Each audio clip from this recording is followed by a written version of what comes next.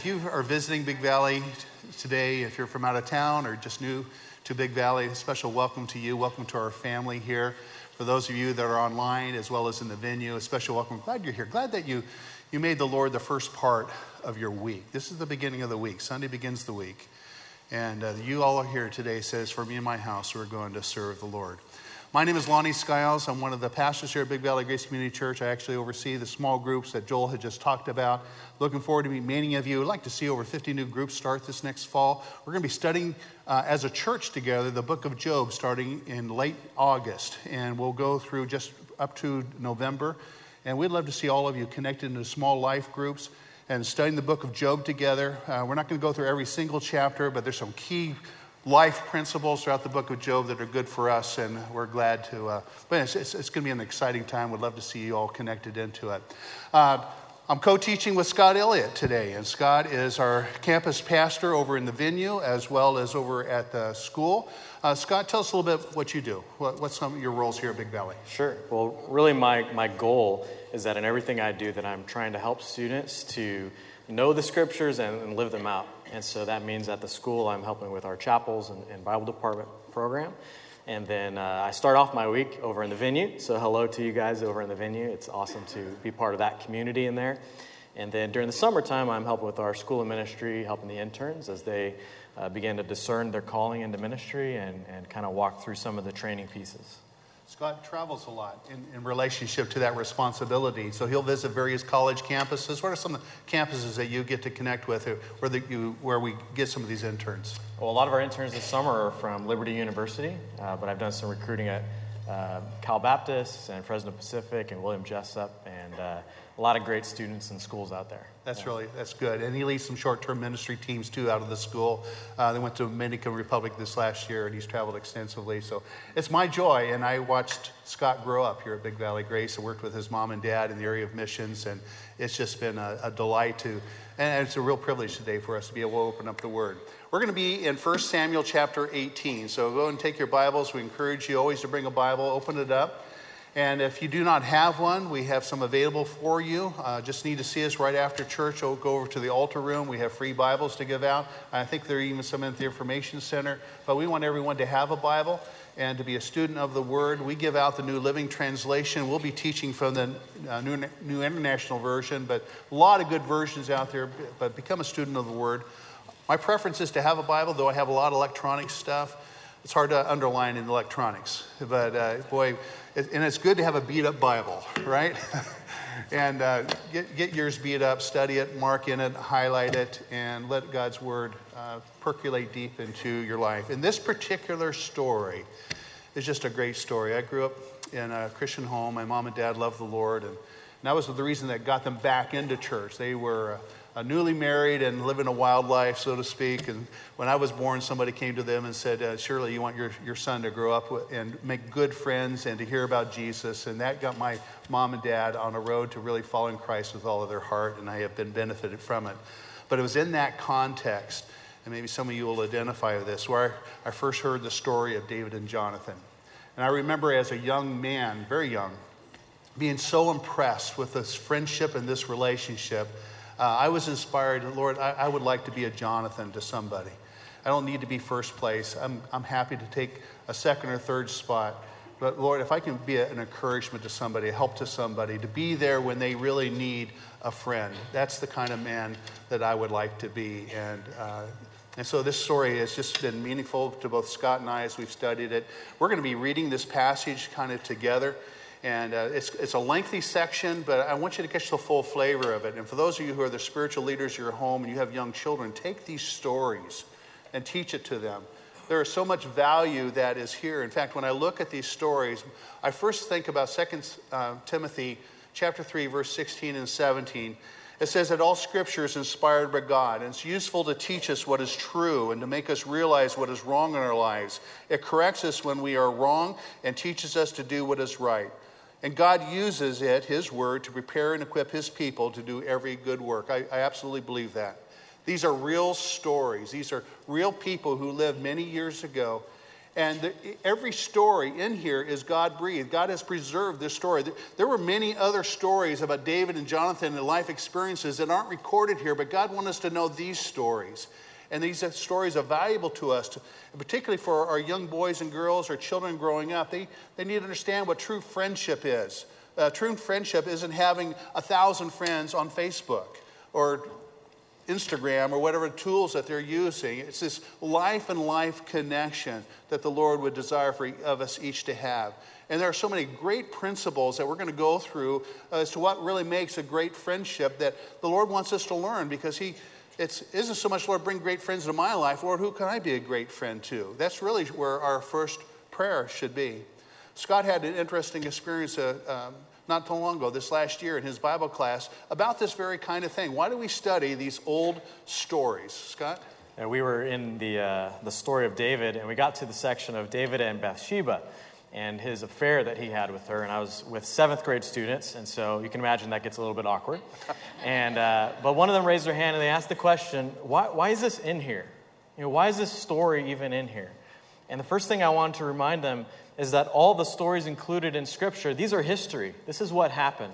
And the Bible doesn't try to hide the messy truth about people. That's right. And so when you look at a guy like David, it'd be easy for us to look at the positives in his life and to really idolize him. But God made sure to include David's failure also as a reminder that he, just like all of us, was a broken man, a sinful man. And each of those stories, like 2 Timothy says, is here so that we can profit from it, so that we can learn from it and apply it to our life in some way. Love it. I just love it. There's a popular writer, Bridget Nicole, who said, anyone can show up when you are happy, but the ones who stay by your side when your heart falls apart, they are your true friends. Any of you experienced that truth? It doesn't take the wisdom of Solomon to recognize that when stuff gets really messy, it's the real friends that show up at that time. And we're going to see this in David and Jonathan's life. Jonathan was a wonderful gift from the Lord. The Lord knew what was going to happen to David. He knew how he was going to be chased and his life was going to be threatened. And he knew that David needed a good friend.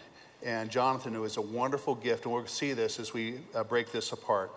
I love Proverbs 17:17. It says, a friend is always loyal, and a brother is born to help in a time of need. And that, boy, isn't that true? And that would be something we should teach our children, to recognize what true friendship is, and to recognize that a friend is always loyal, and a brother is born to help in a time of need. And may the Lord help us to be that kind of brother, that kind of friend. So we're going to look, this prepares us for 1 Samuel chapter 18. We're going to read it interactively here as we go through it, so just be patient with us as we go through it.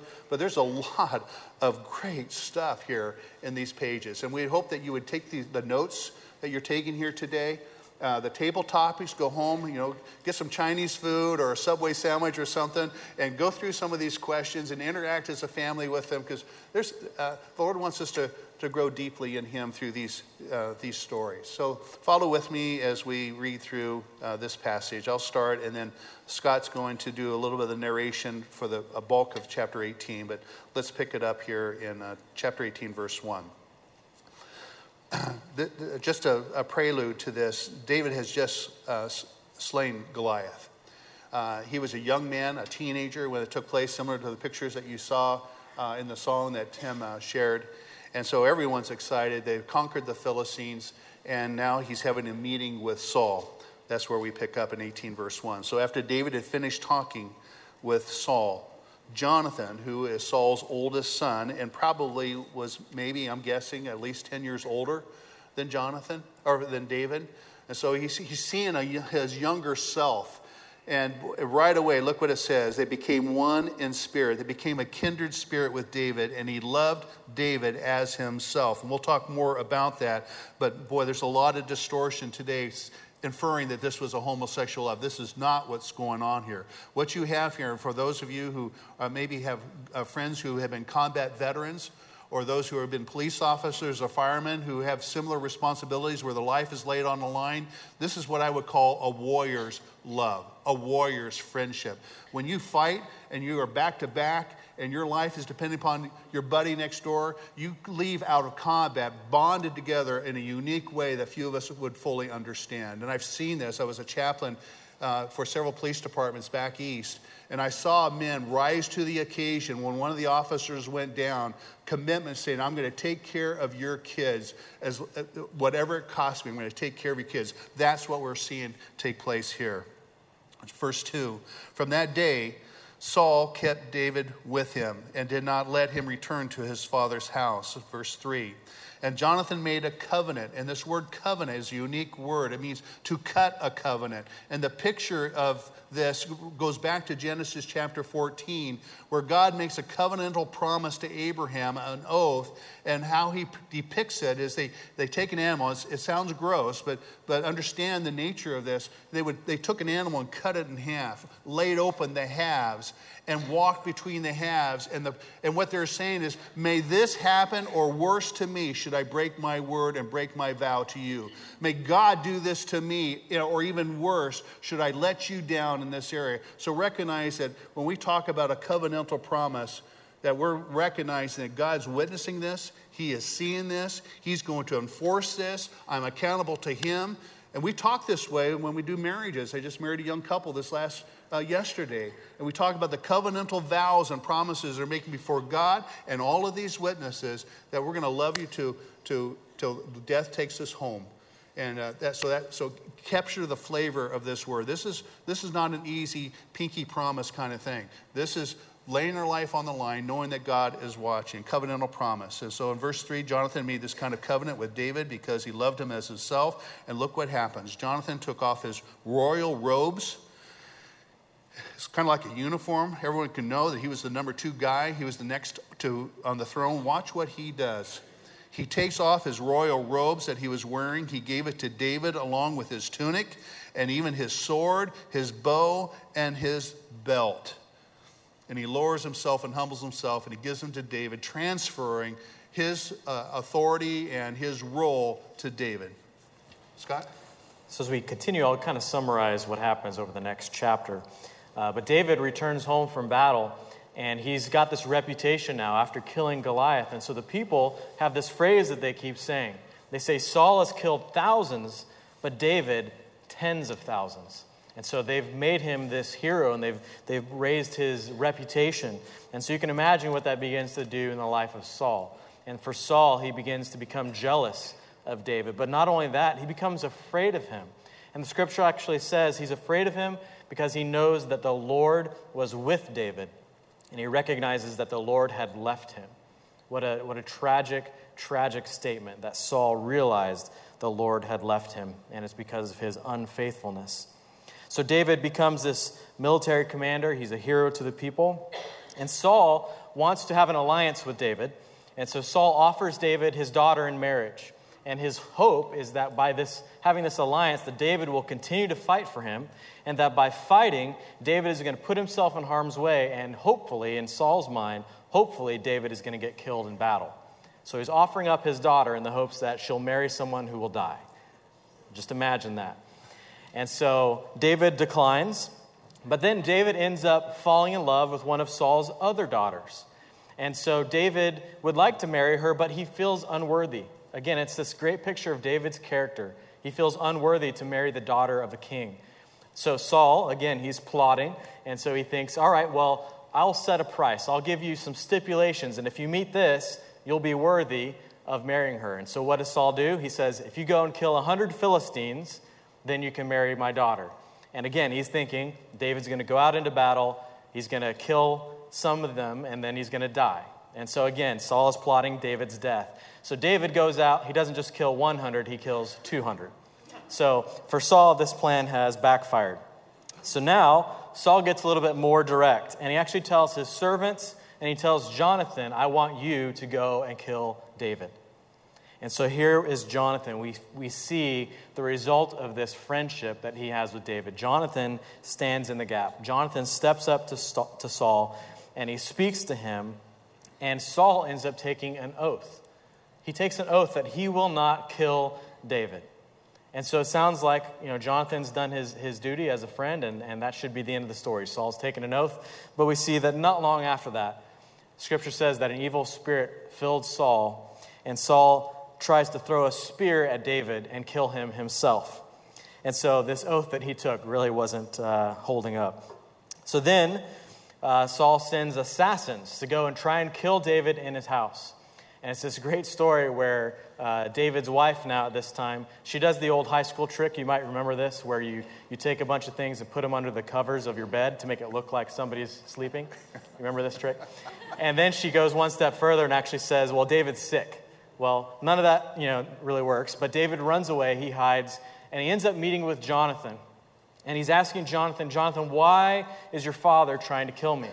What have I done? And so Jonathan says, no, there's no way that he's trying to kill you. I would know. He tells me everything. And in Jonathan's mind, his father took an oath. His father promised not to kill David. So why would he do this? And so David hatches a plan. He says, there's a feast coming up. It's called the New Moon Festival. And this was a time that the people would gather monthly as they depended on the cycles of seasons and the moon for their harvest and things like that. They would gather for this feast, and David had a seat at the table. He was supposed to be at Saul's table celebrating this. And so David plans not to show up. So he tells Jonathan, here's the story I want you to tell. And then you're going to give this excuse as to why I'm not there and see how Saul reacts. And if he's fine with it, we'll know everything is okay. But if Saul reacts negatively, we'll know that he does want to kill me. And so he kind of leaves this plan with Jonathan, and he says, if I'm guilty, go ahead and turn me over to Saul and let him kill me. And we pick it up in chapter 20, starting in verse 9. So follow with us. Just turn the page over and follow with us. And Scott and I are going to interact here interactively. And so just as he has said, David says, if I'm guilty, then kill me yourself. Why hand me over to your father? And here's Jonathan's comments. Jonathan says in verse 9, never, Jonathan said, if I had the least inkling that my father was determined to harm you, wouldn't I tell you? And David asked, who will tell me if your father answers you harshly? Come, Jonathan said, let's go out into the field. And so they went there and together. And then Jonathan said to David, by the Lord, the God, let's look at Jonathan's terminology here. Hear his heart.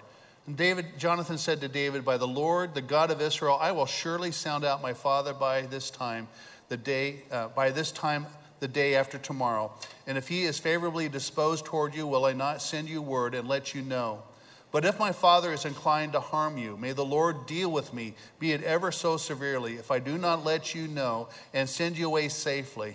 May the Lord be with you, David, as he has been with my father.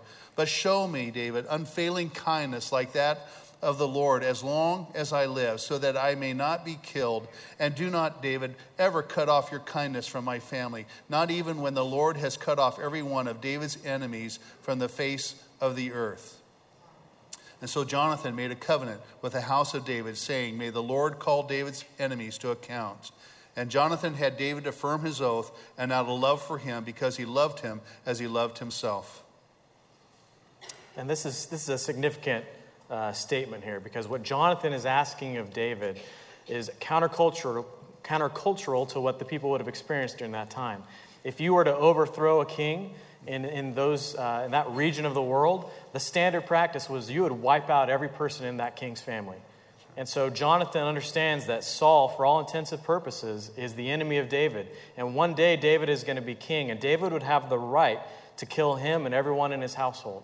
And so this covenant, this is really significant that Jonathan's asking David to spare his life. Look at verse 18. Then Jonathan said to David, tomorrow is the new moon festival. You will be missed because your seat will be empty. The day after tomorrow toward evening, go to the place where you hid when this trouble began, and wait by the stone of Ezel. I will shoot 3 arrows to the side of it, as though I were shooting at a target. Then I will send a boy and say, go, find the arrows. If I say to him, look, the arrows are on this side of you, bring them here. And then come, because as surely as the Lord lives, you are safe. There is no danger. But if I say to the boy, look, the arrows are beyond you, then you must go, because the Lord has sent you away. And about the matter you and I discussed, remember, David, the Lord is a witness between you and me forever. And so David hid in the field. And when the new moon festival came, the king sat down to eat.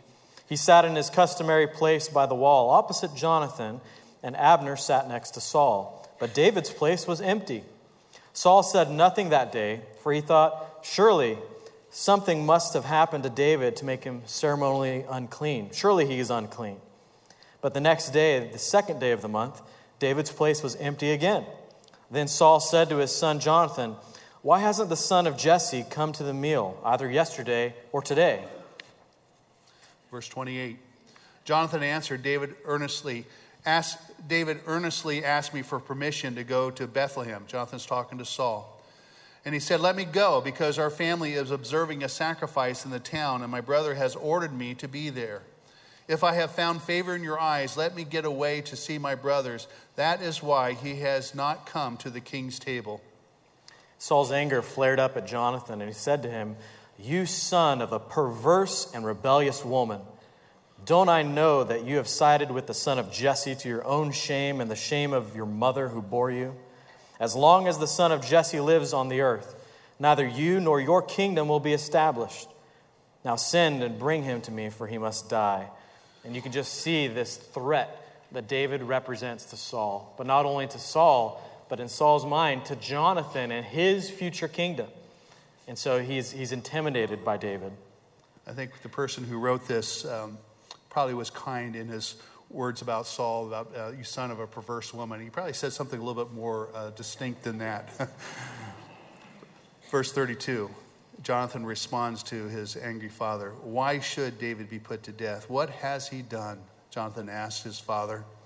But Saul hurled his spear at him to kill him. Then Jonathan knew that his father intended to kill David. Jonathan got up from the table in fierce anger. Can you imagine being a son and having your father try to kill you? He was very angry. And on that second day of the month, he did not eat because he was grieved at his father's shameful treatment of David. In the morning, Jonathan went out to the field for his meeting with David. He had a small boy with him. And he said to the boy, run and find the arrows that I shoot. And as the boy ran, he shot an arrow beyond him. When the boy came to the place where Jonathan's arrow had fallen, Jonathan called out after him, isn't the arrow beyond you? And then he shouted, hurry, go quickly, don't stop. And the boy picked up the arrow and returned to his master. The boy knew nothing of all of this. Only Jonathan and David knew. And then Jonathan gave his weapons to the boy and said, go, carry them back to town. After the boy had gone, David got up from the south side of the stone and bowed down before Jonathan 3 times with his face to the ground.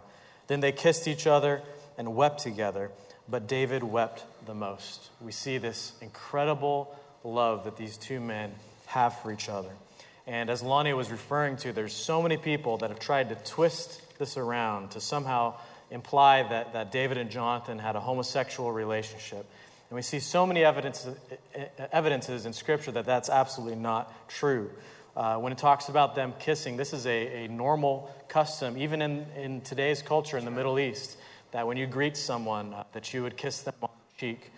And then we have the key verse that they kind of point to is in 2 Samuel 1:26. It's after Jonathan has died, and David says about Jonathan, your love for me was wonderful, more wonderful than that of a woman. And again, they try and twist that around. But what he's saying there is the kind of love that a woman would have for her child. He says, we had a more intense bond than even that. And as Lonnie shared, it's that sense of being a warrior, fighting in battle. These men had been through it all. But we see that David was a person that was married to several different women over the course of his life and what happened with him.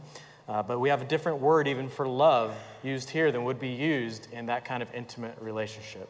And so all the evidence points to the fact that this is a friendship that we're talking about. And David clearly followed the Old Testament laws. And one of the laws was against a homosexual relationship. We know David fails, but it's later on, and it's in his affair with a woman. Look at verse 42.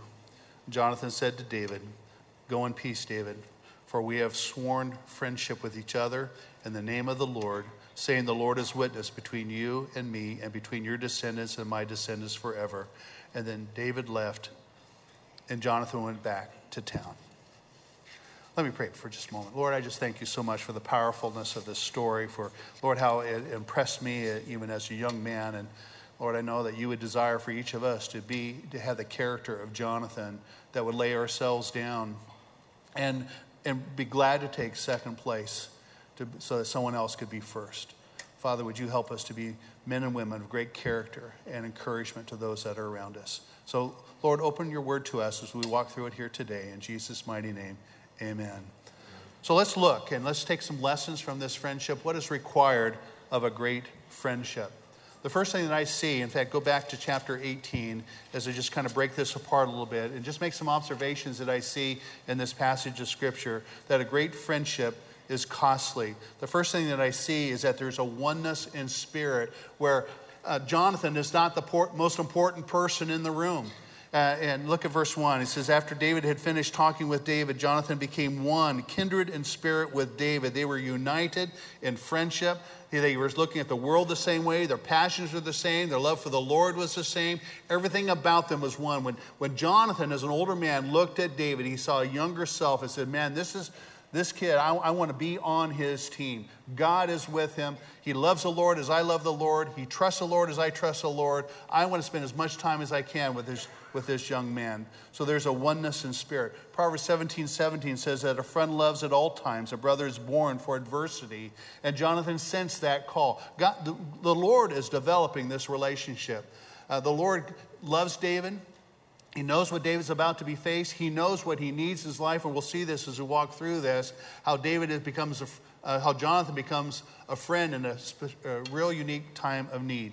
The second thing I see is that there's a loss of self, where Jonathan is willing to lay himself down, to divest himself of any roles and responsibilities. He easily could have been the one to have been served, but he seeks to serve. And I'll also see here in verse 4, look at 18, verse 4, that personal sacrifice where Jonathan takes off his robes he was wearing. He gives it to David without a second thought, along with his tunic, even his sword, his bow, and his belt. True friendship is costly. I divest myself of myself and my rights, my demands, to seek and to serve another. The second thing we see here is that a great friendship is founded on love. These two men loved each other. They loved each other more than their own self. And we see in Scripture that example that Jesus gave us, that there's no greater love than a person who lays down their life for a friend. It's love that serves as the foundation of a true, godly friendship. A lot of our relationships, and especially in our culture today, they're relationships of utility. I'm a friend with this person because I get something out of it. And that's not what we see here. It's a total selfless love. And what does love look like? We see all kinds of descriptions of love in Scripture. Love is patient. And we see incredible patience with these two men. Imagine the years and years that David is on the run from Saul, and Jonathan's in the middle of it all. Jonathan is absolutely honoring to his father and at the same time loyal to David. And so he's a friend with him in patience, waiting for the day that David's going to become king. But imagine how long and draining that would be. But he knew the end goal and what was going to happen. The second thing in this is that love is also, it believes the best. Jonathan, when he was first faced with Saul's anger, and Saul was wanting to kill David, Jonathan believed the best about David. Jonathan didn't jump to conclusions or even listen to what his father was saying about David. Jonathan knew David's character. He knew him for his reputation and the faith that David had in God. And so Jonathan had the best view of David.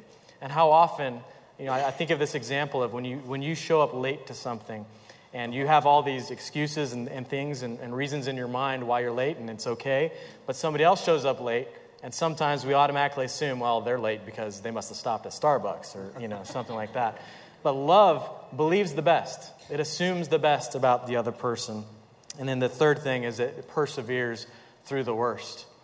This friendship persevered through difficult times when their lives were literally on the line. And it's just incredible to think about their example. Galatians 6:2 says, carry each other's burdens, and in this way you will fulfill the law of Christ. It's our hope that as you go home today, you'll look up these verses and underline them or make notes of them. Spend some time dwelling on these verses. There's some great things here from God's Word that will encourage us. this third aspect, I think, is very, very significant. And I know that as we live about our lives, that this maybe hasn't given the prominence that maybe it ought to. Because we can have friendships of all different kinds. You have the high school buddies and all these kind of things. But this third thing, I think, really sets it apart. And I know this third aspect is what I really, truly look for and has been most meaningful to me, and that a true and a great friendship is Christ-centered. And I see this in David and Jonathan's relationship. We didn't read this passage, but flip over to 1 Samuel chapter 23. At this point, David is being chased by Jonathan's father, Saul. When Saul isn't fighting Philistines, he's out trying to destroy David. And it's real interesting as you read it, and as you look at pictures of the desert of Ziph and Horesh. It's an ugly place. And Saul would be on one side of the mountain and David would be on the other, like a cat and a mouse. And they would just kind of keep circling the ridge, and Saul couldn't find them. But it's a horrible place to live. And in fact, write down Psalm 31 and go home and look at it. Time doesn't allow us to look at it. But David recounts his wilderness experience in that psalm. And as you read that psalm, and some of you have personally been in a desert situation in your own life, and there's a sense of despair, there's a sense of loneliness. In fact, David writes in Psalm 31, even my friends don't want to associate with me. Even my family is saying, let's don't talk about David. He is a lonely, lonely man. And in chapter 23, God in his grace sends Jonathan to minister to David. Look what happens. Look what happens there in verse 17. It says, David, in fact, let's back up to 15. While David was at Horesh in the desert of Ziph, he learned that Saul had come out to take his life. And Saul's son Jonathan went to David. You know how risky that was? Well, he went to David at Horesh, not a very pretty place. And Jonathan helped David find strength in God. He says to him, David, don't be afraid. My father Saul will not lay a hand on you. Why? Because God's with you, David. You will be king over Israel, and I will be second to you. Even my father knows this. The two of them again made a covenantal promise before the Lord, and Jonathan went home, but David remained at Horesh. Boy, a Christ-centered friendship brings encouragement. I don't know if you've been in dark times in your life, but we have. My wife and I have. And it was such an encouragement for us as we were going through our journey with cancer to receive phone calls from various ones, even here in this congregation, where somebody, just out in the middle of the day, somebody said, I just felt like I needed to call you. And we get this phone call, and it was a friend I hadn't heard from for years. Says, Lonnie, I just want you to know that my wife and I are praying for you and Nancy as you go through this journey.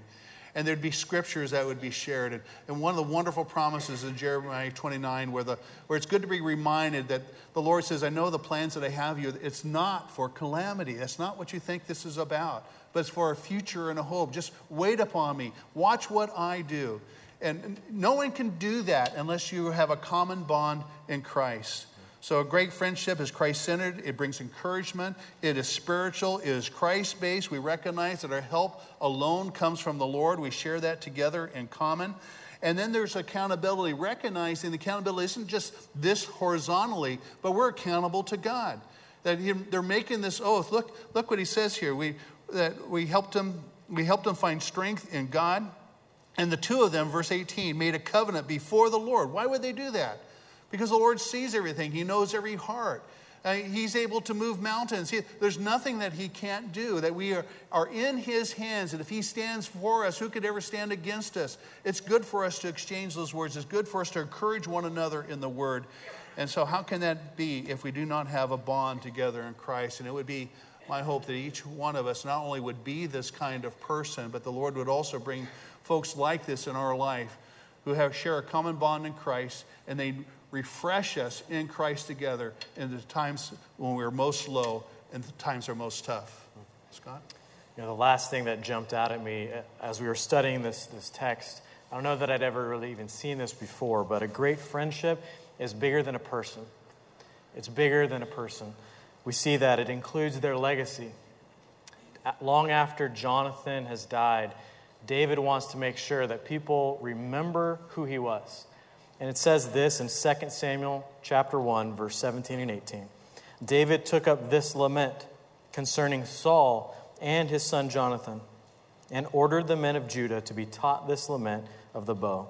It is written in the book of Jashar. So they wanted to make sure that the people heard this and they sang it and they knew it, because it included the legacy of not only Jonathan but also Saul. Even though Saul was David's enemy, David always recognized that this was God's appointed king. And even though he failed, he still played a role in Israel's history that was critical. And so Jonathan and Saul are remembered in song and in writing as well. And then not only does it include their legacy, but a great friendship includes their family. You know, that covenant that David and Jonathan made. David had promised that he would not wipe out the family of Jonathan. And so we read in 2 Samuel 9:1, David asked, "Is there anyone still left in the house of Saul to whom I can show kindness for Jonathan's sake?" David wants to make sure that Jonathan's family is taken care of. And sure enough, Jonathan has as a son, his name is Mephibosheth. And you'll find that in the popular names of this next year for baby names. I'm sure of it. But David finds out about him. And Mephibosheth is a cripple. And David, just the generosity and his heart, he welcomes him into his home. He sits him down at his own table. And he takes care of him for the rest of his life. What an incredible example. And we see that even in the friendship between the disciple John and Jesus. As Jesus is on the cross, he looks to John and he says, "Behold your mother." And he wants to make sure that John is going to take care of Mary after he's gone. What an incredible example of love that extends beyond a person, but to their whole family. We're going to wrap this up. And when we do these kind of studies, it's good for us to ask, well, so what? What does this all mean? Paul says that the things that we wrestle with and fight against are not flesh and blood, but against principalities and powers, right? We understand there's a great spiritual battle. The enemy has schemes for each one of us. He wants to bring depression into our life. He wants us to bring distance. And one of the great tools that he uses is isolation. The enemy of the greatest commandment, to love one another, is that we isolate ourselves away from one another. It is not a strength to face life alone. It is not a character strength to be isolated and to say, I can handle this, I don't need any help. In fact, in those kind of situations comes deeper depression, deeper anxiousness, and deeper loneliness. And the Lord does not want that in each of our lives.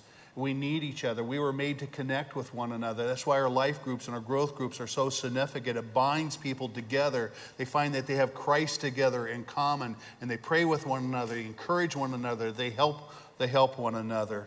Scott, take the next one. Well, so the question we would ask is, do I have deep spiritual friendships? And maybe this week I'd encourage you to look through your contacts, look through your phone, see who are the people you come into contact with regularly, and to ask the question, does my friendship with them reflect the kind of friendship that David and Jonathan had? Not to say that every friendship should have that, but that should certainly be a goal that we're striving for, is developing those deep spiritual level friendships. And so the second part of it is, what effort can you make this week to be a friend to someone else? It is real easy, particularly after a message like today, to come and say, Lord, give me a friend like this. Did you hear what I said? Give me a friend like this. When our first prayer ought to be, Lord, would you help me to be a friend like this? Let's be first ready to give, and let's watch what the Lord does in response to that. I love the passage in Matthew chapter 6, I think it's verse 33, that if we seek first his kingdom and his righteousness, that all the things that others worry about, that God will provide. If I seek to do what he wants me to do, God will be the provider, and he will meet my needs for the friendship. Let's be the one first to say, Lord, help me to be this kind of person. As we end, I just want to share with you a story. I had a mentor of mine who was leading us in a seminar, and he had us all write down a list. He said, write down the names of people who would call you their friend. And so we're all thinking through the people that we know that would call us friends and making our list. And he asked us to look at that list, and he said, how many of you put Jesus on that list? It's just this great moment to stop and think, because we who were once enemies of God, Jesus looks at us, and in John 15:15, this is what Jesus said. He said, I no longer call you servants, because a servant does not know his master's business. Instead, I've called you friends. For everything I have learned from my Father, I have made known to you. And so Jesus looks at us, and for those of us who have a relationship with him, we are friends. We are friends with him. And so would we seek to model to others the friendship that we have in Christ and build those friendships with those around us? We're going to pray, and we'll be done here when we pray. Scott and I, my wife Nancy, will be up here in the front. We'd love to meet with you. If you're visiting Big Valley, we'd love to meet with you. And we do want to connect with everyone. If we haven't connected with you very well yet, we would love to shake your hand. And we also want to pray with you. There will be also others in the altar room right over here, because I know messages like this stir in people's hearts, and there's no better thing to do than to join another brother and sister in Christ and to cast all of our cares upon him and to pray for one another. And that's available to any one of us right there in the altar room. Scott and I and my wife here will be here to pray as well. But we love you, and we want God to really work in a great and mighty way. Scott, why don't you close us in prayer, would you please? Mm-hmm. Father, we thank you for your goodness in our lives, Lord. We thank you for the friendship that you extend to us. Lord, even when we were completely unworthy, Lord, in our sinful state, you looked upon us and you loved us and you chose to die for us to demonstrate that greatest act of friendness. And so, Father, we thank you for that. And Lord, would we be intentional this week about evaluating the relationships in our life, that we would be a true friend to others and build friendships that encourage one another and build us up, that we might better live the life that you call us to, God, that we would live out your kingdom on earth as the body of Christ. Thank you for this day, Lord, and we pray all this in Jesus' name. Amen. Amen. Amen. Lord bless you this week.